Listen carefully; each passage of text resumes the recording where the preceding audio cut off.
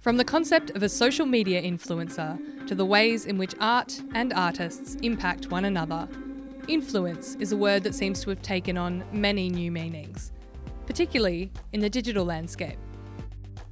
In this episode, we look at the notion of influence, where it can be found and how it can be used. We spoke to Tamsin West, who is a creative influencer, book reviewer, photographer, and all-round lover of words. She's best known for her successful Instagram account, Babbling Books, where she shares her love of YA and adult science fiction, fantasy, and non-fiction books. You're listening to the Emerging Writers Festival podcast. I am the artistic director of the Emerging Writers Festival, Izzy Roberts-Orr. And I'm Ruby Rose Pivot-Marsh. I'm the digital producer at EWF. So we have you in here today to talk about influence. Mm-hmm. It's a big word. Mm-hmm. I feel like it's a huge kind of millennial word in particular. And often when we talk about influence, we talk specifically about social media. Yeah, we definitely do. And when I was looking at the concept for this podcast, I was really digging into my thinking around what influence means, what are the creative influences on me and the work that I do, and then what does being an influencer, which is something that I get called quite a lot. And in fact, I actually call myself an influencer on my About page, which I'm not sure how I feel about. But what does that mean for me as a creative? And what does it mean for the decisions that I'm making about the content that I'm creating and the content that I'm putting out into the world? And those two things are not always the same. So please tell us, what is your take on influence? What does it mean to you in this day and age? I think the influences on me, so the things that I take in as influence, I think about those as what are the things that are shaping my thinking? What are the things that are shaping my art and creative practice? And how do they all fit together? And I think that those things are the books that I read, obviously. I think they have a huge impact and influence on the work that I do.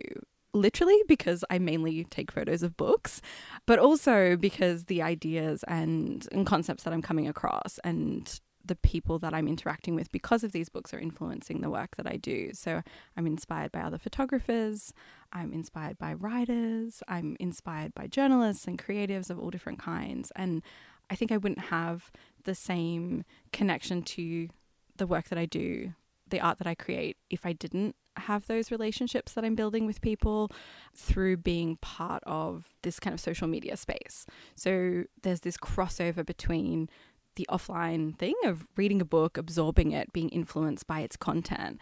But then there is also the online interaction of then talking about that book with other people and delving into that more deeply and being influenced by their opinions or their views on it or the creative way in which they are interpreting the work.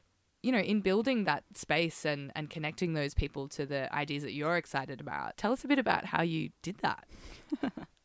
It's an interesting story. It's funny. So I was working for the Forest Stewardship Council in kind of a accounts management role in sustainability space. And I was just reading a lot. I'd moved to Melbourne. I didn't know that many people. I joined a book club. It was called The Last Book Club on Earth. And we only read post-apocalyptic and dystopian books.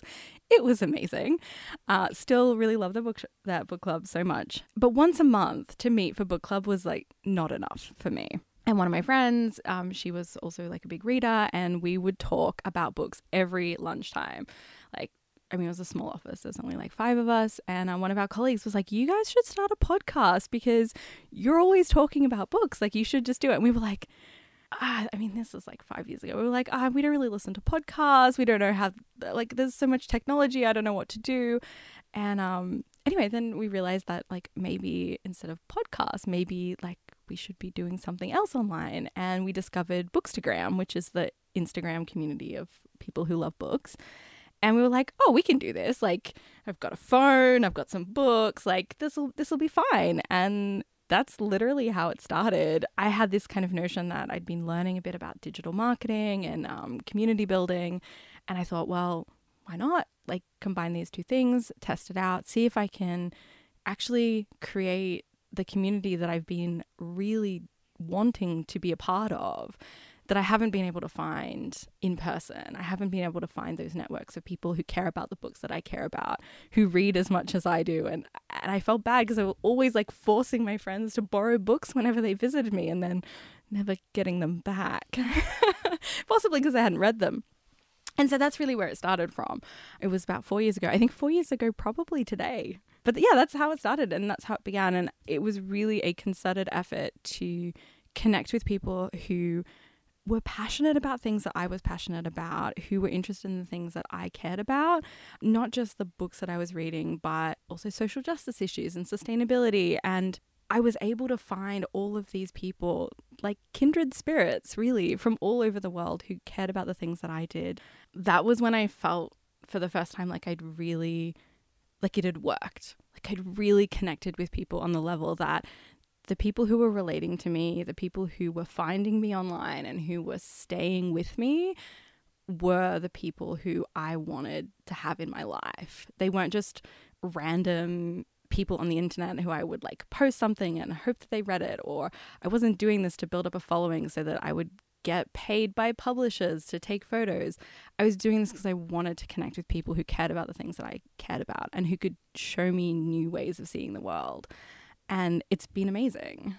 I think there's something really telling in hearing you speak about it, which is the enthusiasm that you have. And I think sometimes broadly in creative industries, like fandom or enthusiasm over in like being really passionate and being really enthusiastic is denigrated or not seen as something that's like serious and intellectual and important in these industries that we exist in. But I think that your story kind of proves what an asset it can be to have that level of enthusiasm, because you've managed to now build that into something that you get to do all the time, which is really, really cool. Yeah, it is. It's pretty amazing. And I think you're definitely right. I think being a fan, you know, being excited about stuff is denigrated, I think. But that's not something that I'm ever going to be shy about. When I love things, I love them passionately. And even if people like feel uncomfortable with the amount of enthusiasm that I have, it's completely genuine. And the thing is, if I don't love something, I'm also going to be equally as honest about it. I think the only way to sustain yourself creatively in this kind of digital space is to do and follow the things that you're really passionate about, that you care about, because you can't sustain the level of personal involvement and investment that is required to do something like this on a daily basis if you don't care about it. Do you have artists in particular who influence you? Oh, such a hard question. I mean, I have a lot of different influences, but maybe a couple that really stand out to me in terms of integrity and relating to an audience and being true to yourself and your beliefs and being really honest in an online space. Sarah Tasker from the Instagram account Me and Orla. It's not book related at all, though she has just published a book about like Instagram and influence. I just think she's so genuine and a real role model of how to talk about complicated topics. Like she talks a lot about her health and things like that online. I think she's amazing. In terms of like writers and people that I really admire, I mean, I think Brodie Lancaster is a really great example in terms of her essay writing and her nonfiction work. I really loved her book, No Way, Okay, Fine. I think it's just a really great example. But also Ashley Young, who her essay collection Can You Tolerate This was something that really inspired and influenced me in terms of this idea of combining lived experience and influences of literature and also like history and research and the natural world. All of those things kind of combined together. I feel like I'll probably never achieve that level of mastery, but I love the way that, you know, she has her approach to craft, I think is really beautiful. Thanks so much for joining us, Tamsin. So for anyone who's listening and is interested in doing what you're doing, have you got any advice for them? I think if you're wanting to start an Instagram account about books or even just use your online presence and grow your online presence, if you're like a writer or another type of creative, I think really the things that we've already talked about, the being really true to yourself, your passions, and really being really honest about sharing those and putting those out there. But I also think being really clear and consistent in the way that you communicate. There isn't a right and wrong way to exist in an online space. I think there's been a lot of people being really successful and growing really great and influential audiences using lots of different approaches, but like having nice photos, being consistent in what you're posting, trying to have like a kind of theme or a topic that you talk about regularly will help. Even though, yes, we contain lots of different things, maybe at the beginning, start with 1 or 2 things and just talk about those more consistently, and then you can start adding the extra layers in. And also don't forget to engage with other people, build that community in a really genuine way and connect with other people. If you're just broadcasting, you're not going to get anywhere. It needs to be a genuine reciprocal relationship that you have with the people in any kind of community that you're building, whether that's online or offline. But it's especially important in an online space. We spoke to Darlene Silva Soberano about the influence of place, time, and popular culture on their life and art. They shared with us their poem, You Like the Smiths? A vivid exploration of the ways in which pop culture is present in interpersonal relationships, and what to do with the leftover feelings once such a relationship has ended. We have you in today to talk about influence. Ruby and I are lifelong Westies, if you will. Mm-hmm. We both grew up in Footscray, less than a kilometre away from each other, as it turns out. That's incredible. And this is something, this place is something that influences you in your work as well. Definitely. Can you tell us a little bit about that? I grew up in Werribee. Me and my family, we immigrated to Australia in 2003. So I've been living there since 2003. And throughout my entire childhood, Werribee was a space where I was so confused. As an immigrant, I was like, I miss home, but I'm not there. And this is very strange. And I think that strangeness is what I try to move towards in my work. But it's also like, now that I'm older, it's a bit more familiar to me. And I can set poems there and be comfortable. I'm fascinated by that with poetry in particular, because there are so many different states that I feel exist in that kind of abstracted form. And, there's writing about sight in that real literal specific sense about what is Werribee the place, like what are the layers of sediment that are underneath the ground we're walking on. What are the histories of the folks who were here for thousands of years before us? What are the histories that are urban that have been built on top of that? I think about this with Footscray, which is changing so rapidly at the moment, and like how different the mall is to walk through than it was for, my entire childhood, or which shops are still there and are still the same though too. Then I feel like there is, always the abstract on top of that as a poet. There are the spaces that you're inhabiting in your mind. There are the places that you travel to through your poetry. So how do you reconcile all of those different sites within your writing practice? That's so difficult. No, I don't think that I do it well. But I also think that what's interesting about writing is that when you go into a piece of writing not knowing what it's going to be about, I think that that's what makes for an interesting piece. Like if you go into writing already knowing that you love someone, then there's nowhere really for that poem to go. So you working it out through the poem? Yeah, and working it out in my brain. Right now I'm reading Alexander Chee. I love it. I love his work. But I'm also like reminded that I'm jealous of writers who get to write about a place so proudly and so specifically, because I don't have that kind of attitude, at least not yet. But I'm also just happy living in the ambiguity of the whole thing of, I don't know if I'm okay here. And I think that's okay. We're living in the liminal space.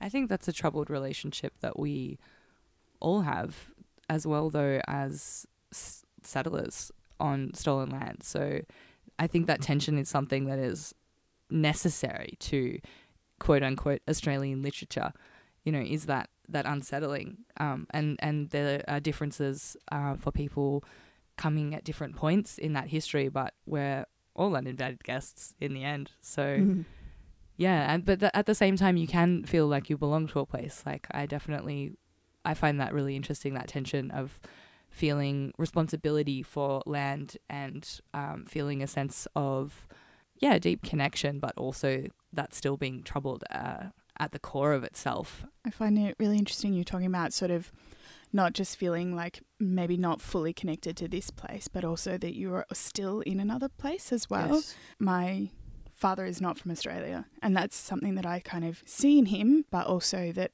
I find there are parts of like my writing or my work or myself that I don't quite understand because I don't have the context of having grown up at the other place that I could have. Yes. In this really beautiful essay by André Asseman, it's called Parallax, and he says, "Part of me never came with me." And he also has this other quote, which is, "What we missed was not just Egypt. What we missed was dreaming Egypt in Europe." And it's like, it draws on that idea of being in a place, but also being in another place, but also missing a place that you're dreaming of, and then getting there and you're like, oh, now I miss the other place. Or sometimes, missing a place that you maybe never fully remember. Yeah, all of my writing about the Philippines takes place in Tondo, Manila, and I never really lived there, but like all of my memories are there and everything takes place there. That's definitely such a big thing to contend with. So we've talked about place as such a strong part of the influences that inform your work. And I'm curious, you've mentioned a couple of writers there, Alexander Chee and André Asseman. Can you tell us a bit about some of your other influences, literary or otherwise? I feel like all I do is draw on my influences. I heard someone say to me once, your style develops when you fail to imitate someone else's style.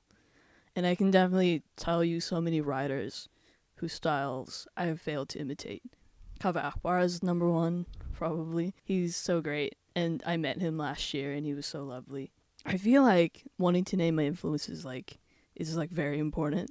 I write when I'm inspired by something that someone else has written, so it's very important to me to be reading a lot. I can feel like Alexander Chee starting to be like my number one right now, but I love to write a lot about pop music. And I really love Carly Rae Jepsen, and I'm very excited to sit down with her newest album. And how does that work for you? Do you sit down and like really intentionally kind of, have a song here or an image or a poem and then respond to that work in a very like kind of specific and framed way? Yeah, definitely. My piece in Australian Poetry's anthology called Tell Me Like You Mean It was very specifically after Kaveh Akbar's poem.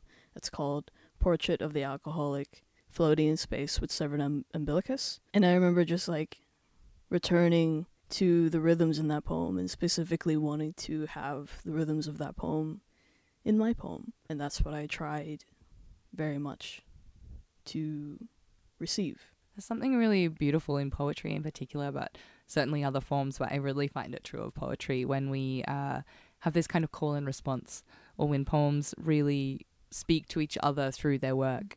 I realize that I really love to be in conversation with all the writers, and I think that that's why I'm so clearly and blatantly influenced, and I always say that. I always say this poem has this line from this poet. I try my best to give credit. From that, do you have any advice for people, I guess, in harnessing their inspirations for their own work? Oh, I've never thought about this before. For me, personally, when I really love and adore a work, it just really becomes a part of my daily life. Whenever I'm arrested with a poem, I think about that poem for weeks and weeks and weeks. And I think my advice is to let that happen to you, to let the work stay with you and move you and continue to move you. And really, don't be ashamed of all of your feelings, and don't be ashamed to be inside your feelings all the time. And so now we're going to move into a poem that you've brought in to read for us today. Could you give us a bit of context and introduction for listeners? I really did write that while looking at a person who looked like one of my old friends that I didn't talk to, and just remembering everything that was shared between us in terms of pop culture. Like I've said, music specifically is such a potent and big source of culture. And I think that that's what the poem is really about, is remembering all these inside knowledge and inside jokes and loving someone through that. So this is called You Like the Smiths? There's someone in class today who looks like you. She's got the hunch of your back, the spread of your teeth, and your hair when we were 17. But she's not you. And I'm sorry for that. But I'm glad. And I'm sorry for being glad. Sorry I never called you again. Sorry this is gonna be the year I don't forget about your birthday, but won't send you a text. Sorry about ignoring you at the party last year. You know which one. Sorry you'll never be a passenger in my Mini when we had so many memories in my mother's car, the Christmas lights on that street in Wyndham Vale, and the time we sat singing, "To die by your side is such a heavenly way to die." All the windows down. A country road. I'm sorry I never looked over at you like you always wanted. Sorry we never got the scene in the film right before the truck hits the car. I swear that was never about love, but about safety, which I suppose are the same thing anyway. Which is all to say I loved you from our 15-minute drives to our 2-hour drives, and to the trip to Sydney we planned but never went. And I loved you when we walked. I loved you when we sat on your bed listening to Stevie Nicks singing, "Well, here you go again, you say. You want your freedom." Well, I got my freedom now, and I listen to Stevie Nicks still, and I think of you, singing, "I've been afraid of changing, 'cause I've built my life around you." Well, I hadn't back then, and I still haven't now, and I'm sorry for that too. Thanks for tuning in to the Emerging Writers Festival podcast. This year, the festival runs from the 19th to the 29th of June in Melbourne. You can catch Tamsin in the Cultivating Creativity Masterclass on June 20th at the Wheeler Centre, see Darlene at EWFX Liminal Interstitial, and Late Night Lit Read to Love, both on June 27th at Loop Bar, as well as at the Lifted Brow Issue 42 launch on June 28th at the Brunswick Mechanics Institute. See the full Emerging Writers Festival program and book tickets online at emergingwritersfestival.org.au. Full artist bios for this episode are available on the website and in the show notes on SoundCloud. Our theme music for the podcast is the magical Huntley's Please from their EP Songs in Your Name. You can check them out on Facebook at Huntley Music and listen to their recently released debut album Low Grade Buzz wherever you normally find your music. This podcast was recorded on the lands of the Wurundjeri people of the Kulin Nation. We acknowledge that First Nations peoples are the first storytellers of this land and that their sovereignty has never been ceded. We pay our respects to elders past, present and emerging, and to the elders of the lands that this podcast reaches.